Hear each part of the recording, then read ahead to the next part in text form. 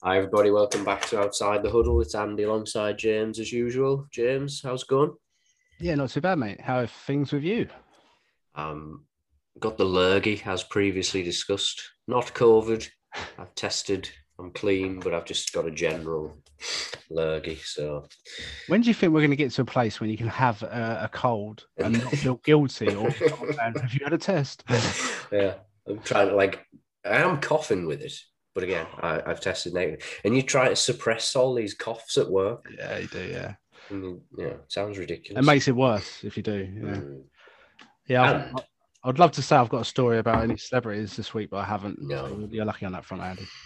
Well, I've chosen to wear a cap again today because my hair is long overdue a cut. Um, and then I saw Derek Carr and I thought, well, could be worse. He was looking pretty good, wasn't he? Yeah, so we'll crack on anyway. Come to the nonsense later on. As always, we've got ourselves a guest along for the ride, as we do these days. Delighted to say we're joined by Los Angeles Chargers fan Lee Wakefield. Lee, thanks for coming on. Hello, chaps. How are we doing? How's everything going? Yeah, all good, Thanks mate. for having me. Yeah, thanks for we're coming to it. We've had some technical difficulties, and Lee certainly helps on that front. All happy chaps this week, as we'll get to. Obviously, it's a winning. I was going to say a winning threesome. That sounds interesting. You're getting weirder every week. Some would say not in the past. Yeah, we'll get to that. You don't get to jump in on your team straight away. We're going to keep you waiting for that. Yeah, but we'll kick it off like we normally do. We'll start with the early game of the week. Get that one squared away. Not that much to say, really. I mean, routine win. The Patriots putting a spanking on the Falcons. Just a total mismatch, I guess, in the end. James, it's always nice for you to see a divisional rival get a high. Yeah, but it's the Patriots, though. Yeah, I mean, the best thing I think I saw after it, I was a bit surprised by the score, obviously, but it's the fact that it's 28 minus 3 equals 25. It's just like the Falcons are never going to get away from it, are they? I mean, the Falcons' offense, what's happened? I mean, they haven't really, other than 1 or 2 weeks, haven't really set the world alight. But I know they've got a couple of injuries in that, but it's just what's happened. It's just got to the point now they can't even score a touchdown. Patriots are rolling. Obviously, we're going to probably touch more about that when it comes to the Bills, but, well, they're top. So we've let it happen. The Bills have let it happen. Are they going to grab it now and rub it in their face? So the Patriots, there's no denying it. This is the best I've seen them play for a couple of years now. So yeah. I mean, I didn't watch the game. I've watched the highlights. But, Lee, that Patriots defense is just... I know it was the Falcons, but they continue to shine. And I suppose, like James was saying there, with the Falcons, if it's entirely on Ryan. If he has a really good day, they look like they could do something, but he didn't, and they didn't. No, and the Patriots are like annoying. We thought we'd gone away, didn't we? And now they're back, and it's just a bit like, it's like that annoying cold. It's like what you're just talking about, Andy. It just won't go away, will it? That's what the Patriots are. The COVID scare of the NFL. Give us a vaccine. Yeah, that's what we need. That's what we thought Tom Brady going to the Bucs was. But no, it's not. I mean, it's Bill Belichick, isn't it? I mean, like you said, the defense just too good. Like the offense is humming, like it's going long, but the defense is just too good. And like I say, I mean, you mentioned the deficit and the margin of victory, and obviously the historical like kind of implications of that. But the Falcons have never beaten Bill Belichick either. 10 wins over the Falcons to no losses. Wow. So yeah, it's just some magic spell that he's got over Matt Ryan and this team. But yeah, it's like I say, hopefully they'll go away eventually, and Matt Jones will kind of become a bit of a pumpkin again. But yeah, maybe it's going to take Bill to go away. I don't know, but yeah, it's a bit annoying that the Patriots are still around. And like you said before, the Bills, what are they doing? Like, let us have some peace from this team in the AFC for a little while. I mean, I think that's the thing. We all probably thought at least one more year the Patriots being at best a 7 or 8 win team. We'd all been happy with that. If they come back after that, fair play. But like, just have one more year off, please. The thing is, you want them to be like 7 and 8. You don't want them to get like a top 5 pick. You want them to be there in that little purgatory of just being not good enough to be getting the playoffs, but not crap enough to get a good pick. But Lee, like I thought that last year, I was thinking, they're going to probably struggle to get a quarterback. And then I'm not saying Matt Jones, debate about Matt Jones and everything else, but they just allowed him to have him. Well done, everyone. But to be fair, the other thing on the Falcons, they run out of people to throw an interception. because they went through Josh Rosen and Franks, and they all threw the interception. That's just that's a stat of the day for me. I forgot Josh Rosen was still a thing. There's, I think it's about to end. He's all the spring tournaments coming up. I think Josh Rosen will be a quarterback in that league. What is it? The US Football League that's just been announced this week, is it? Yeah, that's back again. First overall pick, maybe, of that. That was something to hang your hat on, isn't it? That puts me off watching it now. I mean, who would have thought we'd be sitting here at the end of week 11 talking about Patriots atop of the East? And obviously that is indeed where we are, because the Bills took an absolute pasting at home to the Colts. We'll get to the Bills in a minute, but James, we need to apologise to some Colts fans if they're out there, because we didn't take, and we've backed them. We've put our money on them this year, but we didn't back them to win this game. I mean, there's only one place to start with that. Jonathan Taylor. It's been coming, because every week he puts up numbers, but that was just ridiculous. Yeah, I mean, I think I put a tweet out there, and it's just what was going through my brain, because we've been saying it for a couple of weeks, like maybe they should run the ball a bit more, because Jonathan Taylor has been doing great, and then starts throwing the ball and then turns it over. So it's almost like they went, maybe Jonathan Taylor could be quite good at this game. Maybe we should hand the ball off and let him have a chance. And then they just realise, this is how we win. And if they go down that route, Carson Wentz could be more of a complementary quarterback to that scenario. It's not all on his back. So, yeah, I'm fearful. I mean, if on the Titans, they're unless they slip up a bit, which they just have, obviously, they have got a bit in the bank. So they shouldn't really fall that much out of control. And the Colts, if they catch them, would be an incredible catch. But if they sneak into playoffs, no one's going to want the Colts, I don't think. They're good defense. They're well coached, and they seem to be finding their way on offense. So it's dangerous. I think they're going to be a bit limited by Wentz, though, moving forward. I mean, it's like you say, you can ride Jonathan Taylor for as long as you like, and obviously it's hard to stop the run. I'm a Chargers fan, so I know all about that. So obviously they're going to be a problem for us if they come up against us in the playoffs. I wouldn't like to face Jonathan Taylor, but when your quarterback's throwing, what was it like 20 passes that he threw or something like that? Like that's not a recipe for success. You've got to be able to do it one, both ways, sort of thing. So.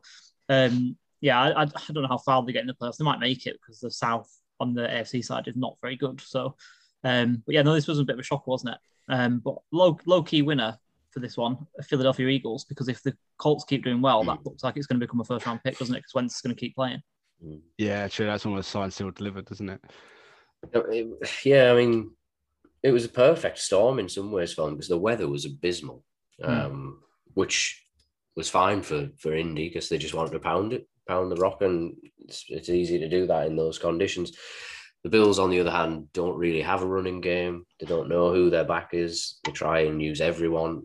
They ended up needing Allen to throw the ball, which is hard to do in those conditions, and that's exactly how it played out. So somebody called, I can't remember who it was, someone I follow called the Bills frauds after that result, and a little bit harsh, maybe. I feel like everyone it's that type of season that you can't overreact too much, because it feels like every week you're like, this team's definitely making it, and then they go and have a weird result. The Titans obviously going to be another prime example later. Just as a weird question that's just popped in my head. You was mentioning Carson Wentz, Lee. It's in my head, this is a similar scenario, but I think I know who I would go for. So you have either Carson Wentz and Jonathan Taylor, or Baker Mayfield and Nick Chubb and their running game. Which one would you choose? Like, especially quarterback wise? Well, I mean, the Nick Chubb, take it step by step. Nick Chubb versus Jonathan Taylor. It's not a great deal between it. I'd suppose say Nick Chubb's probably slightly better as a runner. But then Baker Mayfield versus Carson Wentz. That's the big one. That is a big one. I mean, Baker's probably like a better facilitator. He's probably more accurate and things like that. So I'd probably go for Baker and Nick Chubb. But like you say, it's kind of like a choice between being stabbed and shot, really, isn't it? That's one way of putting it, definitely, yeah. Gosh, poor Colts fans. I forget how much I'm winning when they win the Super Bowl, James. Yeah, I think it was, I'll put £2 on it, so probably about 60 quid. I'll take it. We'll talk about it a lot. We can wrap up the AFC East as it goes, as there was a divisional game between Jets and the Dolphins. Miami winning that one by a score. I mean, not really much to separate the two teams. Did anything stand out to either of you two gentlemen? I think it's just the growth of Elijah Moore more than anything. The way they're using him, he's showing that he at this level that he's making plays that some people said he wouldn't do. We know the talent was there from college. He was one of my favourites, but yeah, I didn't think he'd probably hit the ground running this quickly. And it just they're throwing him the ball, which helps. And to be fair, Joe Flacco had a solid game in this game. I haven't watched it, only red zone a little bit I saw of it. But yeah, there's definitely some positives for the Jets.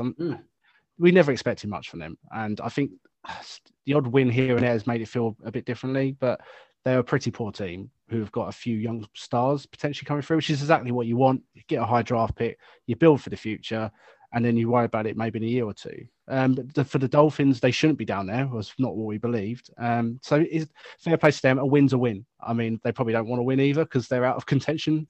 But at the same time, these games they should have been winning. We shouldn't have been sitting there going, who wins this game? That wasn't how it was supposed to be this year. So, Tua made a couple of nice plays. He did okay. He did fine. For me, that's another little tick towards the Tua side of things. So, I don't know, but you're right. It wasn't like, oh, wow, the Dolphins were great or, the Jets had a really good game here. It was just two poor teams, but one team played a little bit better than the other. Yeah, it's kind of like two bald men and a comb kind of situation, this, isn't it? And like you say, I don't think like either There's team a reason really why I wear a cap. It's like I just pick up on what you said, James. Like the Jets actually have made some quite decent picks in the early rounds recently. Michael Carter, I know he's got injured in this game, but again, he's another one, big favourite of mine last year, and he's looked pretty decent from what I've seen. I don't obviously watch the Jets every week. I'm not a sadist, but it's one of them. From what I've seen of it, he's been pretty decent. And if I think Zach Wilson can sort himself out and actually become an NFL quarterback, or even just like half serviceable, so you don't have to roll out Joe Flacco or Mike White or anyone like that, or whoever else is going to be pulled out of retirement to play for the Jets next year. And they're going to have another high pick again. So yeah, they could be low key building something. I'm not saying they're going to be great next year or in 2 years' time, but they're going to have some nice pieces. Like seems like they've got a decent offensive line on the go and good running backs. Like you say, Elijah Moore's there if they can sort the quarterback out. We're getting some pieces together and maybe they can be something. Yeah. We said something very similar a couple of weeks ago. We're trying to find light for some teams where it doesn't feel like there is much. That's who we are. We can go through some of the more sort of low-key games. Start with what I think we all hoped was going to be a real showstopper between the Chiefs and the Cowboys. And it wasn't. 19-9 in the end. It's been a very long time since Dak threw for 216 yards, no touchdowns and 2 interceptions. He was sacked 5 times as well. We wouldn't have put the Chiefs up as the defense who was going to do that to him. No, but I did sort of mention last few weeks, as much as I get onto the Chiefs defense being terrible, it has actually been fairly good and it's been hanging in there, making plays. And this week they've jumped up. They was getting pressure to Dak the whole game. And not many people have been able to do that. And they was blitzing, which, Dak's one of the better ones against blitzers, but I think, to be honest, there were some issues with the line. They was there. Like every time he went to drop back, 60-70% of the time he was having to move around or he was just getting hit. So it doesn't matter who you are, you're going to struggle when that happens. So the Chiefs, to be fair, the defense, their star players are stepping up. I get frustrated with the Chiefs defense because all I ever hear about is how good Jones is and bits and pieces. And I'm like, they have little moments, but like as a whole defense, they're not good enough, but they are stepping up, and it's a bit worrying. They're stepping up at the right time, and to be fair, they're bailing out the offense, who you can't really put too much on in this game because they scored quite early, and it felt like they just went into second gear and just rode it out a bit, but wasn't anything that jumped out and gone, well, they're back. They made some nice plays occasionally, but as the game dragged on, it was a bit like, Mahomes is struggling a little bit. But when you're winning games like this, obviously just getting the win's the most important. A bit like we said at the start, it's like 28 points. We don't think anyone saw that as a total. 19-9 to the Chiefs. Didn't really think that would happen. And neither quarterback throwing a touchdown wasn't what I don't think anyone believed was going to happen, which is always the way. Yeah, it's a weird game, wasn't it? And just to pick up a point for each team, really, like on the Chiefs defense, yeah, like you say, it is becoming serviceable, which was not the case a few weeks ago, which is kind of annoying as a Chargers fan. It's nice to see the offense struggling because that's kind of the side of the ball that leads that team. You know, the defense is kind of just there to make up the numbers in some senses, especially, you know, when you see the games, you know, against the Rams a couple of years ago and things like that. But one thing I think has become one thing that's kind of boosted them quite a lot is Melvin Ingram going there. Again, makes me sick in my mouth as a Charger fan to say that a little bit, but it has allowed Chris Jones to move back into the middle where he was playing on the edge and he's not really been like mobile enough or bendy enough to do that. You know, Melvin Ingram playing on the edge now has allowed Jones to do well, which has given them some more push. And like you guys have just said, Dak was on the run the whole game. And for me, like the Cowboys, like they just seem to have got away from what they're good at and what they've kind of been built on, the running game. Like they ran Zeke 9 times, Pollard 7 times. That's not the Dallas Cowboys that we've seen over the past few years. I know that, like you say, they've got troubles on the line and things like that. I mean, but you can't expect to go away from what's made you a good team and expect to come away with a win. You know, you only need to clear 19 points, you know, 3 scores. Dallas should be able to do that, you know. And like you say, it's good for the Chiefs that they got out with this one with a win because Dallas are a good team, which is, again, kind of annoying to say. But, yeah, I mean, work to be done for both these teams, I think. I think it's a good point. I feel frustrated with teams like this who do have another option. They kind of either get away from the run too quickly because they're falling behind, or if it's not working, do something. And I just didn't really feel like the Cowboys really did anything. And it's not just them. I felt there's been quite a few teams this year, including the Bucs, where there's been a couple of times just like, well, the run game was working okay. Maybe you should go back to it. You're only a score behind. You're not chasing a 20-point deficit here. And I feel like teams are just like, no, we've got a passing quarterback. We're going to go down that route. And sometimes it's just so predictable. And I think teams work it out. And I think this is another example of that. I think my biggest take from the game is just, unfortunately, the taunting penalty that was given against CEH. It just, this sort of stuff just makes me want to poke my own eyes out because it's just nothing. It's absolutely nothing. And I know I'm all for them saying, you know, we want to clamp down on things. We'll clamp down on some things that matter.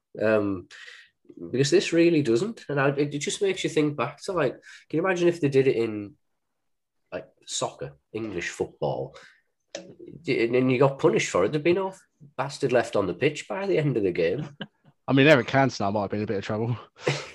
Jumping in the crowd and kicking someone in the face. I mean, even that was like, oh, we'd sort of talk to you after the game. Honestly, we can move. It just really annoys me. It is frustrating. The taunting rule needs some sort of adjustment because it's just frustrating. Raiders missed a chance to keep up the pace with the Chiefs. They were beaten pretty comfortably by the Bengals. And another game where the Raiders can't run the ball. And everyone at the start of the season were like, that's a nice little 1-2 combo they've got themselves there. And it's just been a disaster. I think as of last week, they were at something like 85 yards a game or something like that on the day. Yeah. I mean, this is where I wish I knew a little bit more about the trenches, and maybe when I'm looking at watching the video of the game or highlights, I sometimes wish I could look at it in a different way, because I know that they got rid of most of their line and it just seemed like the most outrageous thing to do in the offseason, and they managed to patch it up to some level. But I remember everyone saying Jacobs is going to struggle this year because the line is a new line and it's not as good as it was. And it feels like, I mean, I don't know. Obviously, Jacob's been injured a bit. I haven't watched them that closely, but I can only assume that's got to have had a big part of it. I mean, I've watched a couple of games. It just looked frustrating. Mixture of Jacobs not maybe being that explosive, but also not really getting much of an opportunity to run the ball. So I feel like they, unfortunately, fans, too much has happened. We said it last week, but they really missed like a Henry Ruggs right now. They just need a bit of someone who could just inject a bit of life in that offense. It's not like Derek Carr's not trying. It's, you know, I think the difference is that they've just lost a bit of morale. They've lost where they was going. They've lost that piece or two, and now they just look like a bland team. I fear for them, to be fair. And to be fair to the Bengals, they looked relatively comfortable without setting the world alight. Joe Burrow had a solid game without really doing that much, really. The run game, Joe Mixon had a good day. Fair play for the Bengals. They've had a bye week. They've come back and smashed it. So keeps them alive.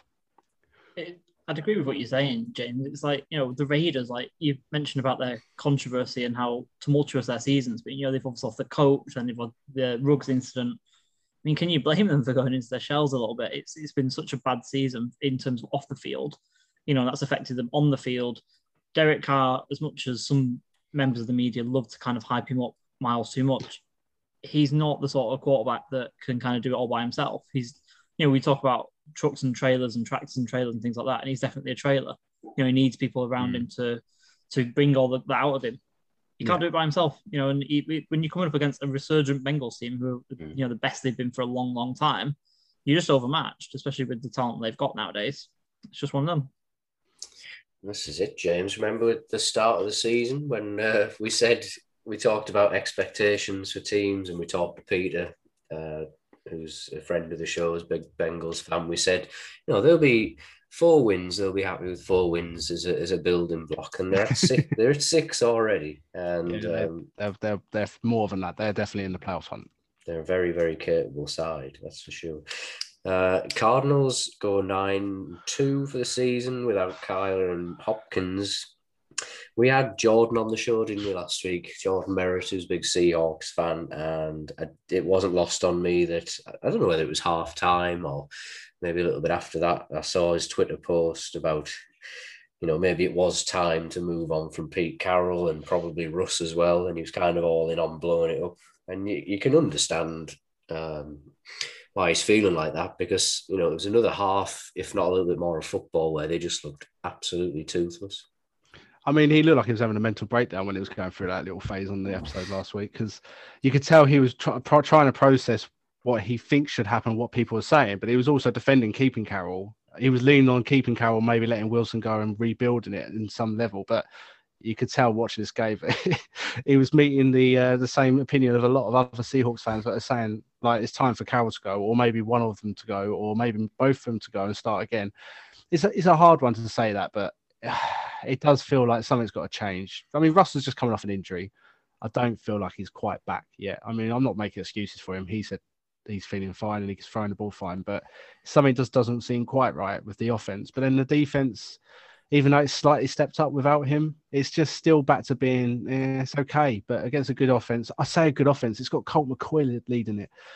Like Jordan said, Colt McCoy beat him with the Giants last year. So, the Cardinals, from the Cardinals' point of view, they're 2-1 without their quarterback. I mean, there's not many times, and not just that, they're losing their star wide receiver as well. There's not many teams who'll be able to do that. And it's not as like they've played like cupcakes. They have actually played 3 decent games. If they come 1-2, you'd have said that's good.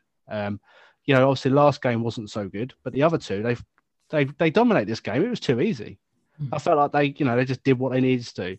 And that's where I think for the Seahawks fans, if I was a Seahawks fan, I'd be like, we've been on and off like this for the last couple of years. And this was a chance for us to grab this. The Cardinals are missing their 2 key pieces. Go in and nick this game.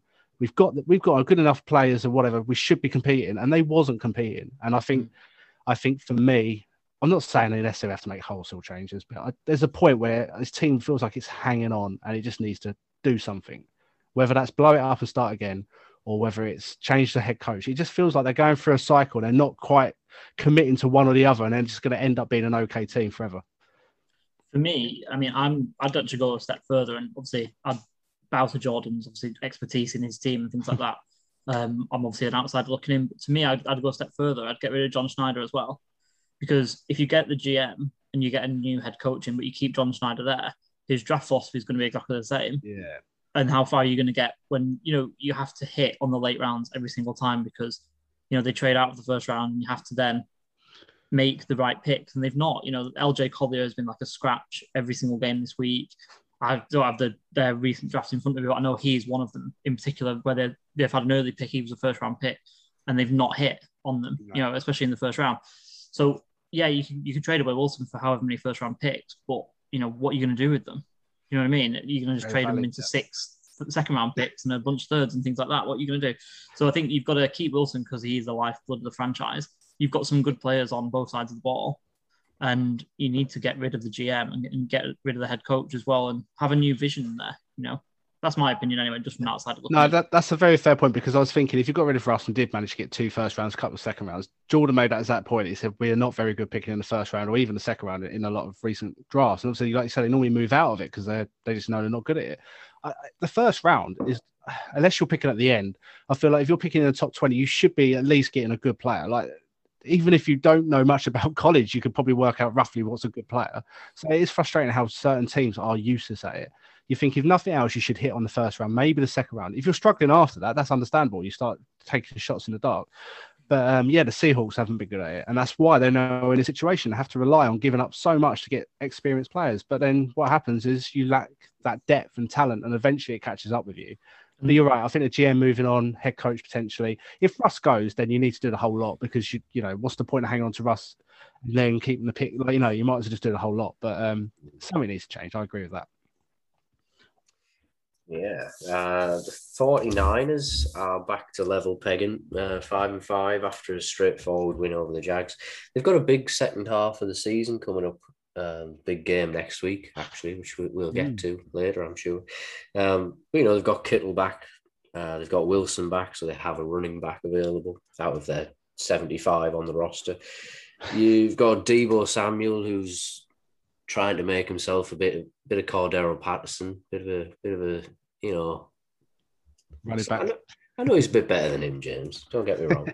He's very talented, but yeah, they need to kind of put something together now because they've done that usual thing where they've shown flashes throughout the season and then they lose a game you wouldn't expect them to lose. So it'll be interesting to see what kind of run they can put together now. Yeah, I was thinking, am I sitting here with having to take some humble pie of these last 2 weeks? But then, given what I said last week, they've got the ruling over Sean McVay's team. They always beat them. They've beaten them 5 times, and then they're beating the Jags. I mean, let's calm down on that front. This next week, I think this week is going to be the one where if they win that, then yes, they're very much there. They've shut me up, and they're very much back in it. They're a good, solid team as such, but I want more from them. But they've done everything they can do the last 2 weeks. I can't, fair play. They've played really well, schemed it brilliantly. Beating the Rams like they did was impressive. Beating the Jags fairly well done. This one now, the Vikings is the big one for me. Like if they can prove to me they can do it again against another good team, then I'll be back in on the 49ers being in the playoff hunt. They could backdoor it into the playoff hunt because, like you say, they're off 2 big wins. They've got, I would say, a 50-50 game against the Vikings next week. Then we've got the crap Seahawks team that we've all just been slagging off. Then they've got the Falcons and the Texans still to come. And then the Rams on the final game of the season. We've just said how much of a spell they've got over the Rams in the minute. So, we're looking at maybe 3-4 wins just out of that. I mean, they've got the Titans and the Bengals in there as well. And I'm probably saying they're probably the underdogs in both those games. But, you're looking at what they're now 5-5. So you're looking at maybe if they get 9 wins, they could backdoor it. Definitely, yeah. And then once they're there, another team you don't really want to face. But I don't know. Like basically, I've just got to that point where I'm just a bit fed up with hearing how well coached they are, and I'm not knocking it. I'm not. A lot of people are like that, I think. Yeah, they've had a lot of injuries, but I feel like they hide behind the injuries. They've had one very good year where they didn't have as many injuries, and they got to prove what they could do, and they got to the Super Bowl, and probably should have done better than they did.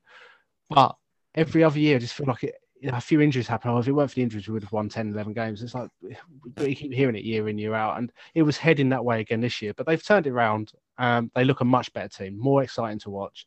Defense is just doing okay, doing all right. And the offense is a little bit exciting again. So they're shutting me up, put it that way. Someone should. I agree. Everyone agrees. Biggest result of the weekend, obviously, biggest shock was the Texans getting the win over the Titans. I'm not sure where it all went wrong. We'll get into that, but I mean, that's the first time I've seen Ryan Tannehill, who's usually just he's so you know what you're gonna get. He's Mr. Reliable, or he certainly has been in this last couple of years. That's the most stressed and the most harassed I've ever seen him look. 4 interceptions on the day, sacked twice. Just everything that could have went wrong for him. Yeah, I mean, every time he seems to get close to scoring, he'll turn the ball over. Not just, there was a lot went wrong in this game, but that was obviously a big blip. But ironically, we've been saying, I only said last week, at some point their luck's got to run out because it feels like they're just about doing enough, and then other teams are making mistakes, and it's allowed them to win. Well, this week they go and get 420 total yards and lose to a team that had a total 190 yards. There's not many times you see that stat line, and then you find out the team lost by 9 points. But the turnovers killed them. The Texans made the most of their opportunities, and the other team didn't. I mean, it was just as simple as that. But it's such a Titans thing to do. We say every year they win games. You're like, I didn't see them winning that. They've won that game, and then they play teams that you're like, they should beat them, and they don't. They've lost to the Jets and the Texans. It's just I can't work the Titans out. I suppose if they're big time players and they're going to play really well against good teams, that bodes well when you're in the playoffs. But it just it's just a tough team to work out. They'll bounce back. They're heading towards the playoffs, but what a weird game. I'll ask the sort of question related to what we were kind of talking about earlier with Dallas. Like, are the Titans did they get away from what they're good at? I know they don't have Derrick Henry at the moment, and obviously they don't have a runner like him. There is no runner like him. But Ryan Tannehill threw the ball 52 times. And I know they were down, but like you said, James, earlier, you're not down by that much. You're down by 12 at half time. It's 2 touchdowns. It's not that much. In a half, anyone can score 2 touchdowns. Against the Texans as well, man. Come on. You're getting away from what you're good at, and you're getting away from who you are as a team. You're making Ryan Tannehill of all people. Like I say, he's a good quarterback. He's fine, but you don't want him to throw the ball 52 times. I think in their last 2 games that they won, he threw the ball 27 times each. And they didn't play Derrick Henry that time either. So did they just get away from themselves? Did they kind of just betray themselves a little bit? And who have they got next? The Patriots. And that Bill Belichick will make him throw the ball a bunch of times as well. Especially on the back of this, yeah. No, you're right. I think you're spot on. Absolutely. There's 3 games which all finished within 3 points of each other. They started with the Ravens at the Bears, and I'm going to admit, to be honest, fess up, I left the room briefly on Sunday night, went to get myself another drink, and when I left the room, the Bears were winning. And then I came back in, and I sat down, and I must have been watching the game for a good couple of minutes before I looked at the screen and thought, the Ravens are winning. So someone is going to have to fill in the gaps as to what happened there, because I missed it. I mean, I'll let Lee go because I was out most of Sunday. So I haven't seen any of this game, chaps, unfortunately. So I'm not the one to ask, unfortunately. Sorry about that. Yeah. I mean, I watched the highlights, and they had a very good drive, obviously led by Huntley. They went straight down the other end really quickly and scored a touchdown to win the game. But outside that, Andy, I can't really answer much. I mean, Andy Dalton came in and gave a bit of life to the Bears because the first half, that offense wasn't really doing a lot. I don't know. Like, obviously, I love Justin Fields, so...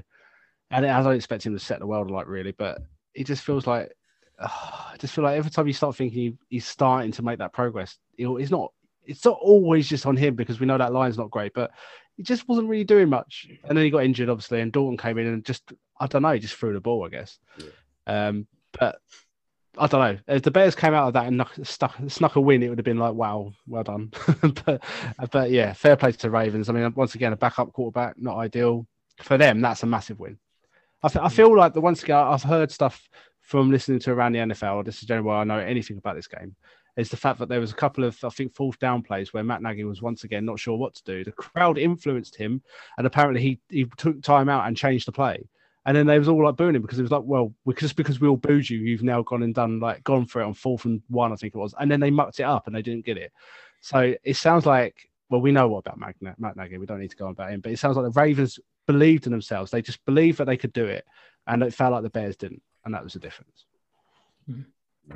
I had a look at the stat line after the game. Tyler Huntley was sacked 6 times in that game.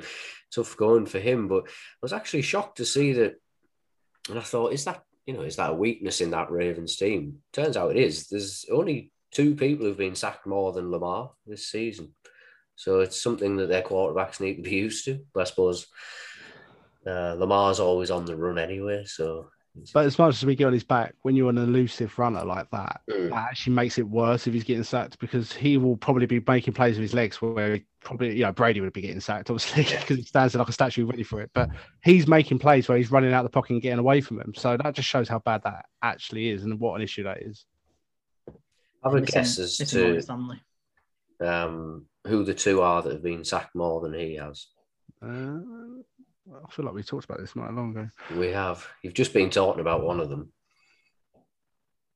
Oh, it's not Brady. No. Fields. Right, okay, yeah, that makes sense. He got sacked about 15 times in one game. In one game, yeah. And we've just recently been talking about the other one as well, Ryan Tannehill. Oh, okay. Oh, wow. I wouldn't have thought that. Getting a bit Poor of a Tannehill.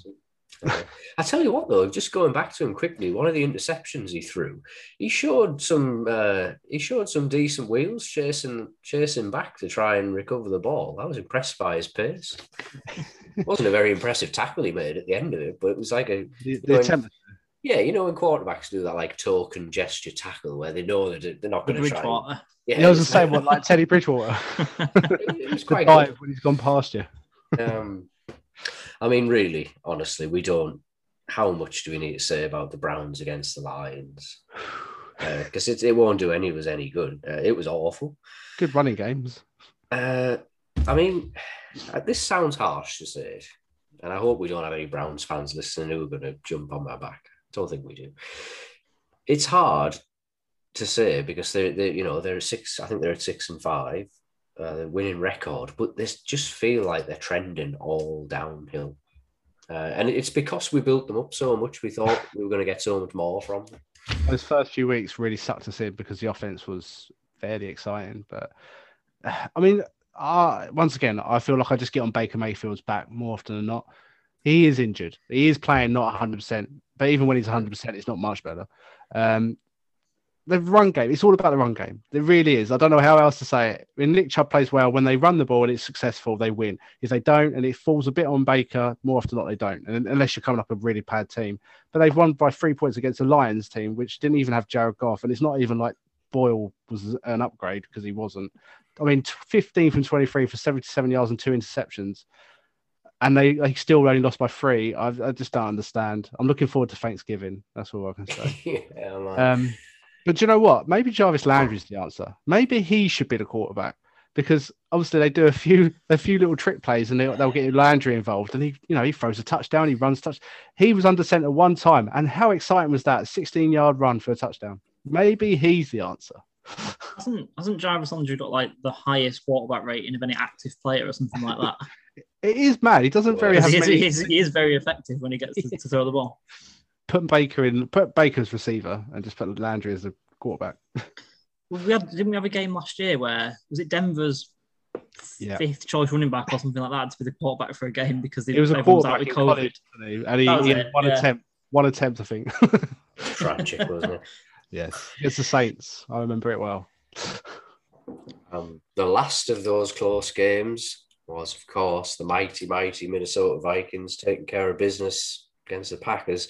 For the games like this, records and form and everything else, it just doesn't matter. It's just about winning this game. I thought, offensively, we did really well. We took the game to them. We've heard a lot of stuff since then about how Mike Zimmer said he wants Cousins to keep doing that and to go for the throw. All of a sudden, it's very odd at the age of 750 that he suddenly had this light bulb moment where he's like, actually, that's how we should be playing. So whether it's just talk or not, we'll see. I think that's the only way we can finish the season, really. Cousins was really good again, but I'm bored of saying that this season. Jefferson, monster game. We had our look at times, but there's some questionable calls on both sides of the ball, really. And we only gave up 3 penalties, which was a massive plus for us. Because normally we're like a 10-12 penalty team. So, yeah. I won't say too much more about it because I wouldn't want to gloat. Oh, that's unlike you, Andy. It is actually unlike you, to be fair.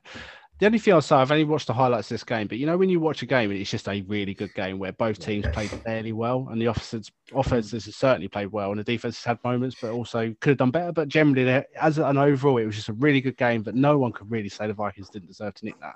Either way, it could have been the Packers. But from what I saw, it felt like Kirk was a little bit unleashed. I mean, I think he came out and said in the press conference that I probably got away with quite a few throws there. I felt like I was just going for it. And it is a bit like that just sums up the Vikings because they're so worried about doing turnovers and not going on it on 4th down because you might not get it. That's from Zimmer. We know that. But it does feel like the offense is, if you could just give a little bit more to it, they're good for 25 plus points most weeks against decent teams. So it was good to see they backed him and they went for it. They're at that point in the season where it's like, you've got to. And they went toe to toe with no doubt about it, one of the better teams in the NFL. And there's no way anyone can tell me that the Vikings didn't deserve this any more than the Packers. But also to the Packers, they played really well as well. It wasn't like, they had a disappointing display. Rodgers played well. The offense played well. The one thing I'll say, Andy, you've watched much more than I have. I feel like Cook's been good this year, but he's not the level that he can be. So if he can just slightly step, I mean, you'd haven't, you need to win more games, obviously, but if he can play a little bit better, because he can, this offense is pretty good as it is. So there's still potential for growth. That's what I like about it. No problems offensively at all. Even everyone expected this big season from Irv Smith. Very, very talented kid, but if he can't stay fit, it's never going to happen. And all the while he's out injured, Tyler Conklin's come in and had a brilliant season. So, there's lots to like about it. I don't know. Lee, any thoughts on that game?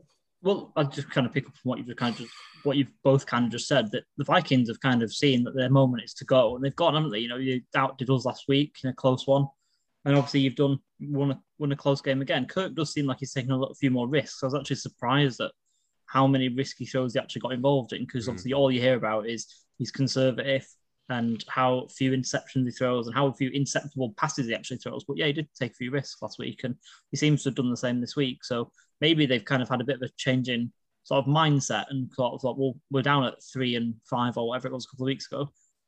If we're going to do anything this season, we have to go now.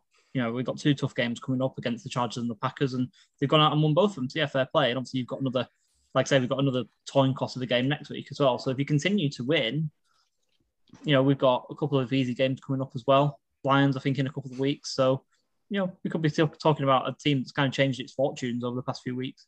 Totally. And, it's not surprising when you look at the games we win, those are the games where Justin Jefferson gets more receptions.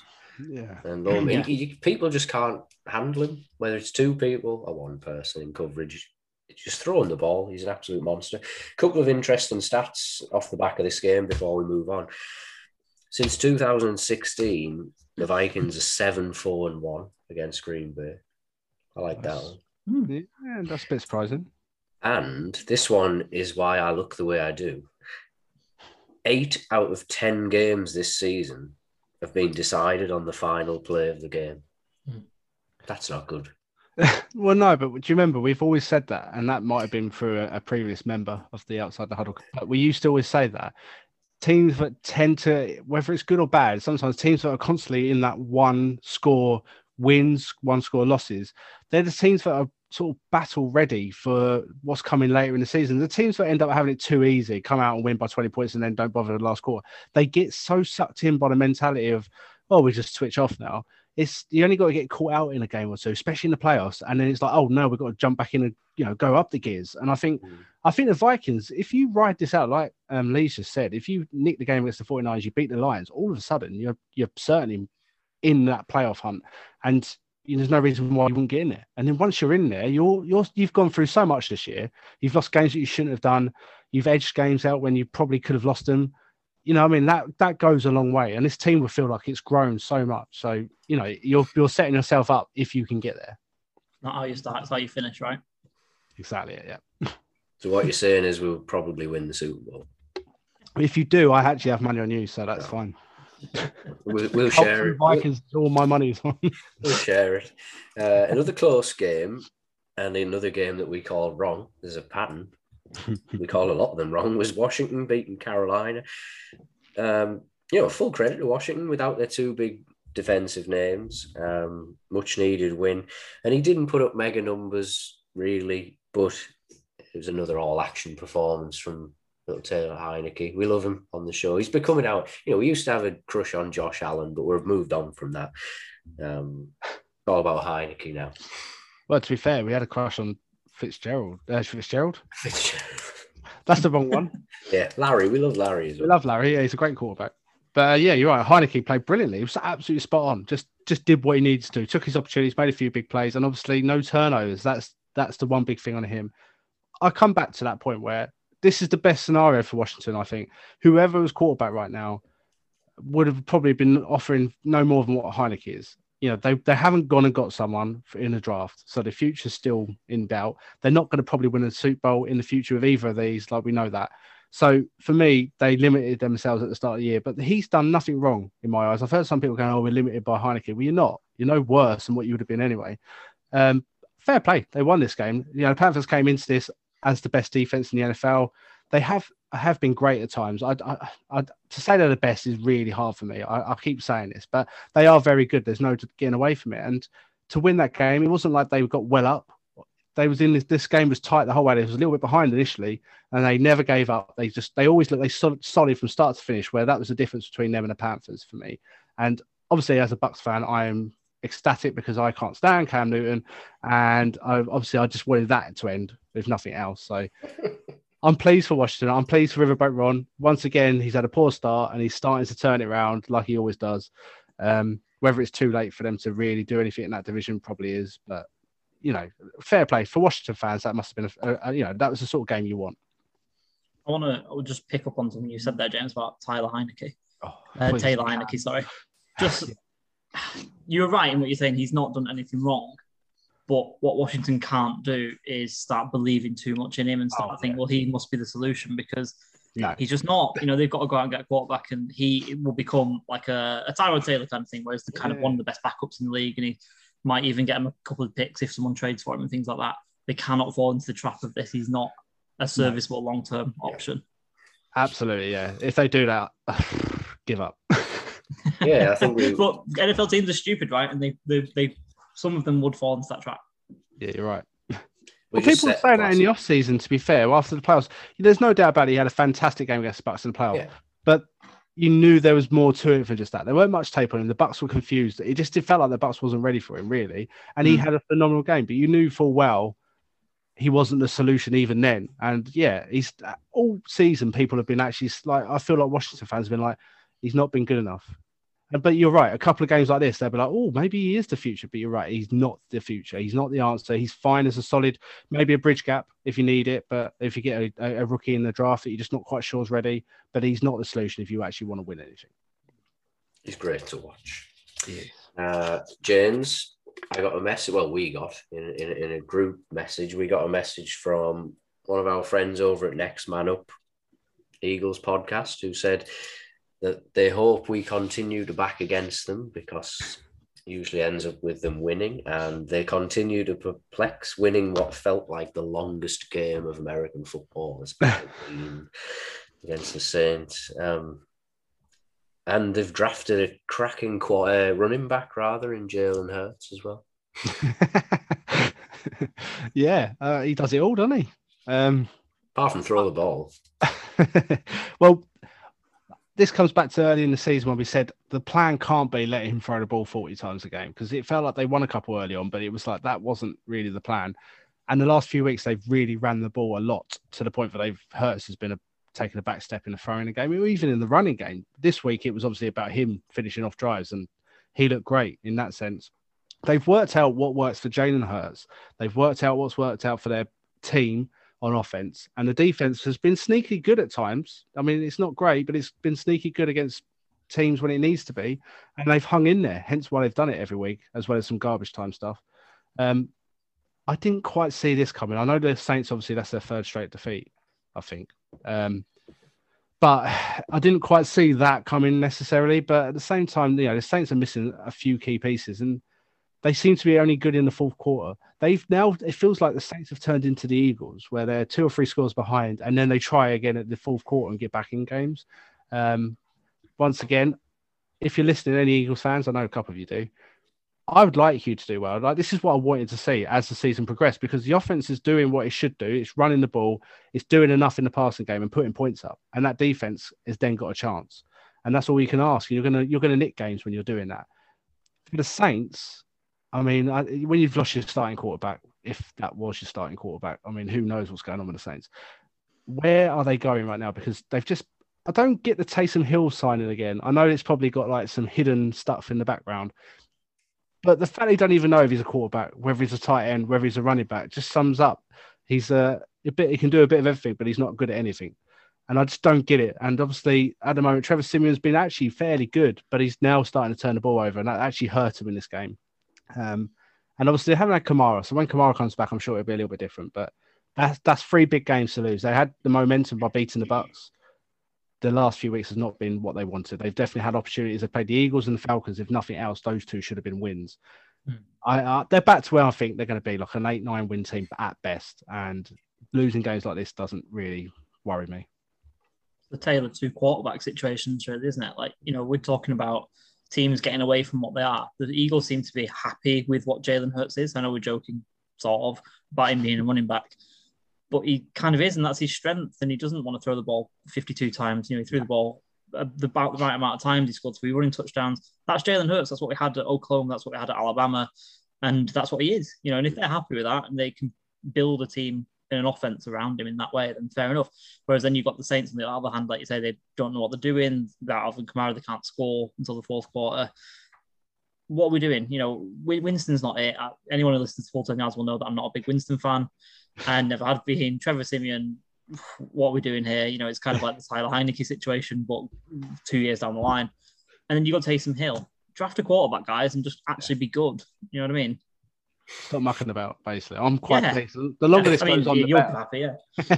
But you're right. I don't get what the plan was really this year. We knew there was an issue with the cap, so maybe I thought they might give up this year to a certain extent, but they kind of re-signed far too much to just give up on it. And they're in the mix. And then it feels like they haven't committed by going to get a quarterback, by trading for something. They didn't get Cam. Not that I personally think he really is the long-term answer for this year. But you're right. Trevor Siemian is not the answer. He's okay. But when you come up against better teams, you're not going anywhere. So what is the actual point of this year? I don't understand. Just enjoy it. I am. Enjoy their demise. Well, I've done my work, so I'm going to hand it over to you two largely to finish this one off. We'll go to Lee first. We're going to let you tell us all about that Chargers win over the Steelers. Talk to us about that game and then a couple of questions about the Chargers situation in general for you. Yeah, no, sure. This was a very, very, very enjoyable primetime game. Justin Herbert and a few of the Chargers players actually seem to enjoy the bright lights, which is kind of nice, isn't it? It's kind of nice when you know that the whole world is watching, the whole country at least. That the team is going to play well, the quarterback's going to play well.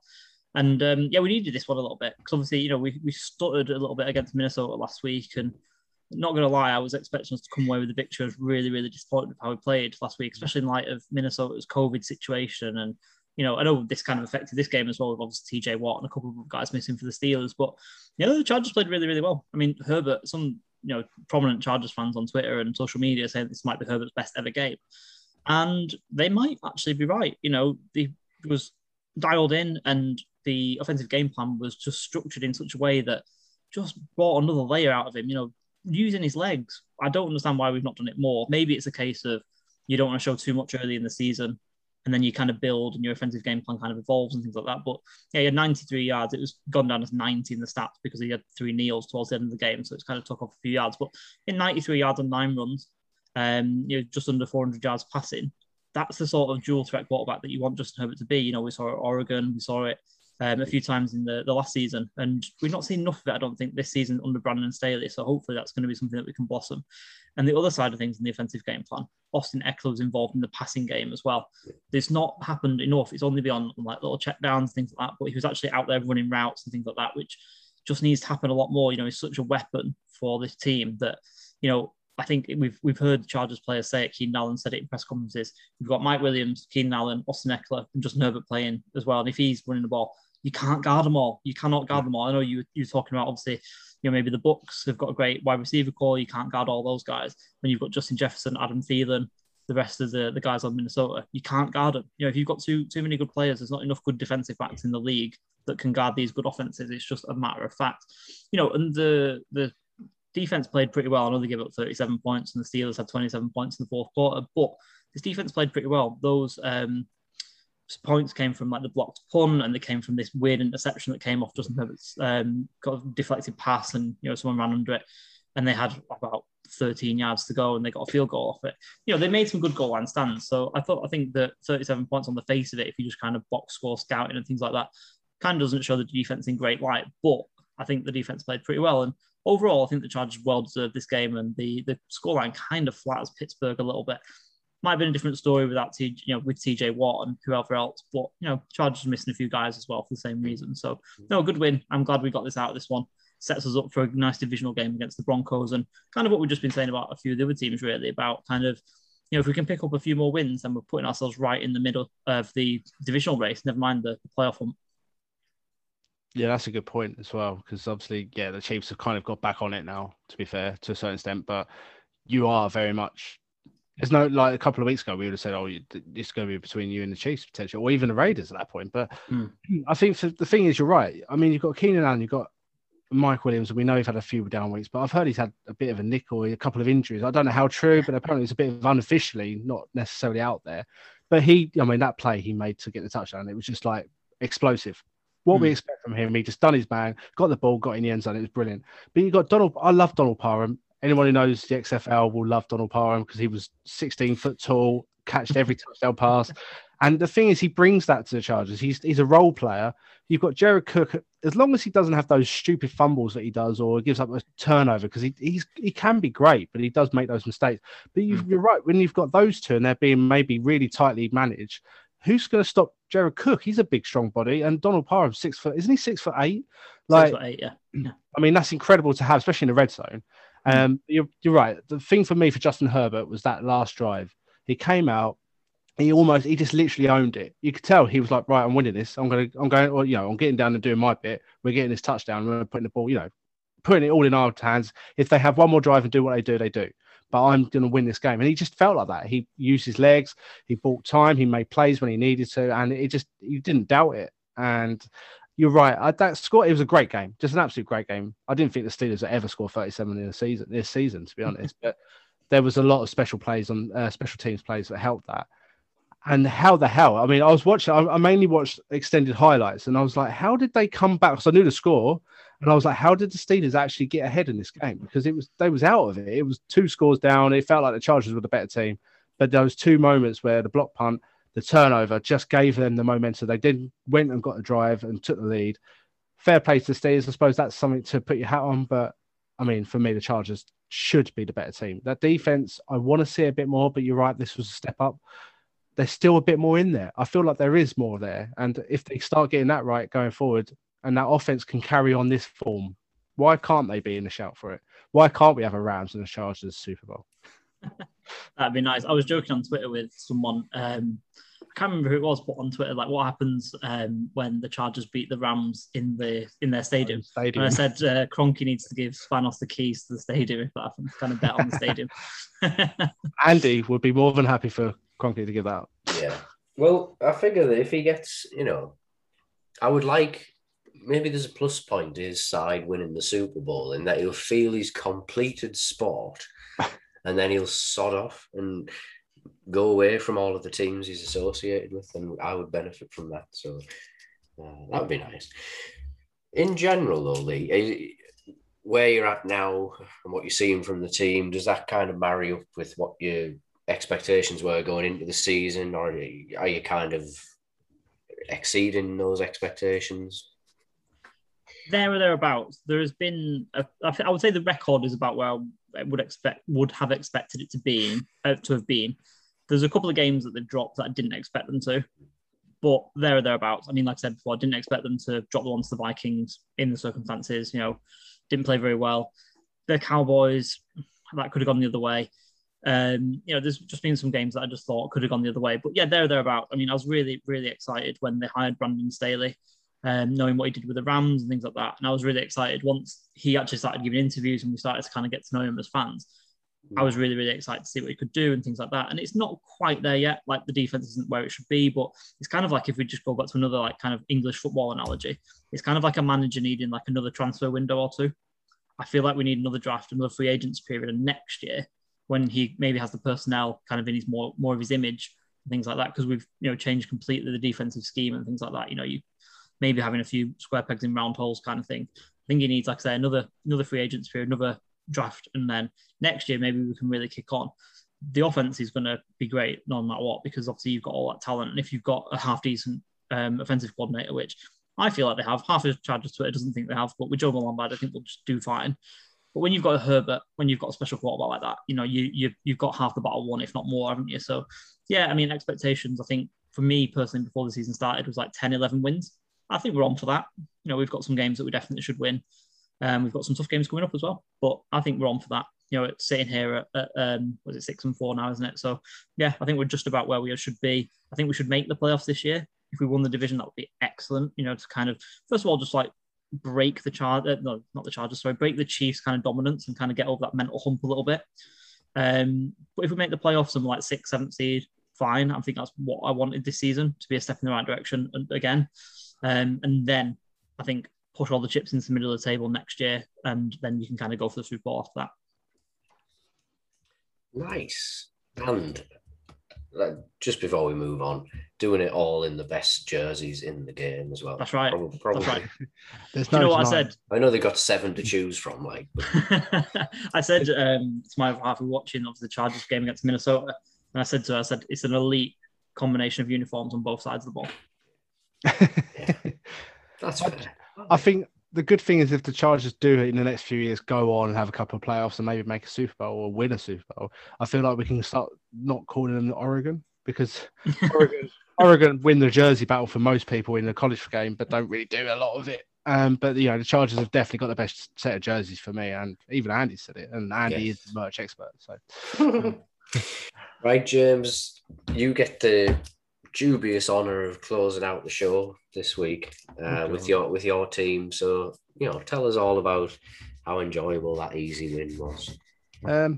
I watched it on highlights this morning, so I feel like I'm cheating. For me, it felt like the most full team performance the Bucs have had this year. We've had a couple of defensive displays more recently as well, where they've actually stepped up and looked good, and the offense has just been fine. It felt like Brady was back to show. I can't explain this. I don't know if this is in my head because I only watched the highlights. But when I look back to the Saints game, and more so against Washington, Brady was kind of bailing out a lot. Like he was chucking the ball to Fournette far too much. He looked like he was worrying and almost throwing the ball away because he was going to get sacked or hit or whatever. And it wasn't even coming half the time. It felt like that. Now, it's easy for me to say I'm sitting on the couch. But this week, it felt like there was 3 or 4 plays where he stepped up. Like he was moving around that pocket much more than he was against Washington. It was almost like his feet were stuck on the ground against Washington. He was like, oh, someone's going to hit me. I've got to stand here and throw it away. It felt like when I watched the highlights, everything, he was stepping up. He was actually stepping up and going through defenders and then making plays.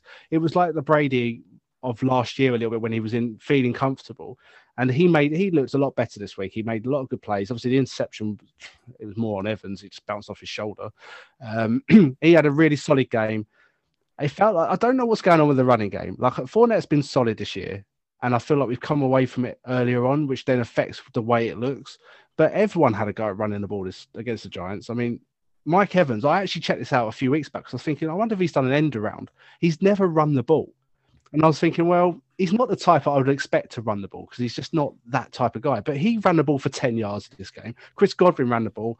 Keyshawn Vaughn was out towards the end. Even Perriman ran the ball. They was like, well, we can't really run the ball, so we just let everyone have a go and see how they get on. It was just an all-round display. The defense stepped up. The front 7 looked solid. It was able to get a bit of pressure. It got a couple of sacks. It wasn't like we was having to blitz all the time. And the back end, having a couple of cornerback starting, just looked so much better. We was getting, instead of just constantly just giving up play after play after play, we was able to make a play every now and again. And obviously we got a turnover, we got a false fumble, and we made Daniel Jones' day look just really difficult. The run game we managed to get on top of that again. The Giants have been running the ball reasonably well, even without Barkley. They've been fairly solid. Obviously having Barkley back, he had a few nice runs, but we kept them well below, I think it was 70 yards in the end. So we kind of cut that under control. We took that away from Daniel Jones and said, you've got to beat us. And he, to be fair, he was managed to get pressure on him. And that interception, Steve McClendon, I mean, he's literally been in the league, 12 years, never had an interception. What was he doing? Daniel Jones literally about to be sacked, thought, now I'll throw the ball back. He throws it across himself behind his line, and it ends up going into McClendon's hands, who he looked at, he was like, oh, there's a ball. I just don't get, sometimes with Daniel Jones, it reminds me of James Winston, where it's just like, where was the thought process there? I've generally felt he has turned a bit of a corner at times this year. He's just been a bit more mature. He has been a bit more careful with the ball. But it felt like the game against the Bucs just felt like he took a step back on that sense, and he struggled all night. And it was just dominant. The Bucs were just dominant. The defense was really good. The offense was fairly good. It was over by the fourth quarter. Job done. It just felt like that. The Bucs in Tampa have been brilliant this year. The offense has been amazing. The defense has been a little bit better, and in Tampa, which is the opposite to last year, which bodes well if we can get up high in the seeding. But But yeah, at the same time, we should be beating the Giants. End of, really. I mean, the Giants are a team that have rallied a little bit the last few weeks, so I was a bit worried, but I never really felt worried because it was in Tampa. So I'm happy we won. We needed it, and it was good to see the defense sort of click a little bit. But yeah, nothing to get too excited about. But yeah, much more like what I'd expect. The thing that stands out for me, James, is that the Giants made one third down in the whole game. Yeah. That's a real standout, isn't it? If you're stopping everyone, if you're stopping the other team every single time, then what can they do? They've got basically 2 downs to get 10 yards, then, haven't they? Yeah, exactly. And that's something we've struggled with a lot more. But then it comes back. We've had no defensive backs, really. I mean, even the safety rooms had its issues of a player being not 100%, then they'll be out, and then it'll be someone else has to step up. But we're having your first 3 cornerbacks out most of the season. This was the first time our 2 starting cornerbacks, our second and third cornerbacks, actually played. And I think it helped with the guys that have been on the practice squad, having them few weeks. They just generally looked solid. And you're right, we managed to get off the field, which makes a nice change. Very good. And I know you were all about Tom scrambling, James, on Twitter. I've seen that was amazing. Impressive speed. He joked in the off season that he was going to work on that side of the game, and I literally think that was the only play that he's done it for. You can't get quicker at the age of 58 or whatever he is. You can't just decide you're going to be quicker. He's clearly on drugs. There was nothing quick about the run, Andy. It was the little jump over the tackle I liked. And then, like you say, I saw people commenting saying that's a red card in football because he could probably completely took out whoever the defender was. He was very fired up, wasn't he? After that, wouldn't you be though? 107-year-old as a quarterback, and you managed to run 10 yards without being tackled. That's amazing. And also, Mike Evans is now our franchise all-time record touchdown, which, I mean, the Bucks have a terrible history. Like, let's face it. But Mike Evans is the man. He's still had more fights than he's had touchdowns as well. A lot of them. Yeah. Bastard that he is. That's all of the games done and dusted, gentlemen. Has anybody got anything they want to chuck in before we wrap this one up? I think we covered it all, to be honest. I think we did. Did a fine job. Lee, are you going to join us for our predictions pod this week? I will be. Yeah, I will be. So I'll see you then. Gentlemen, thank you very much for your time. We shall reconvene shortly for that. Have a good couple of days.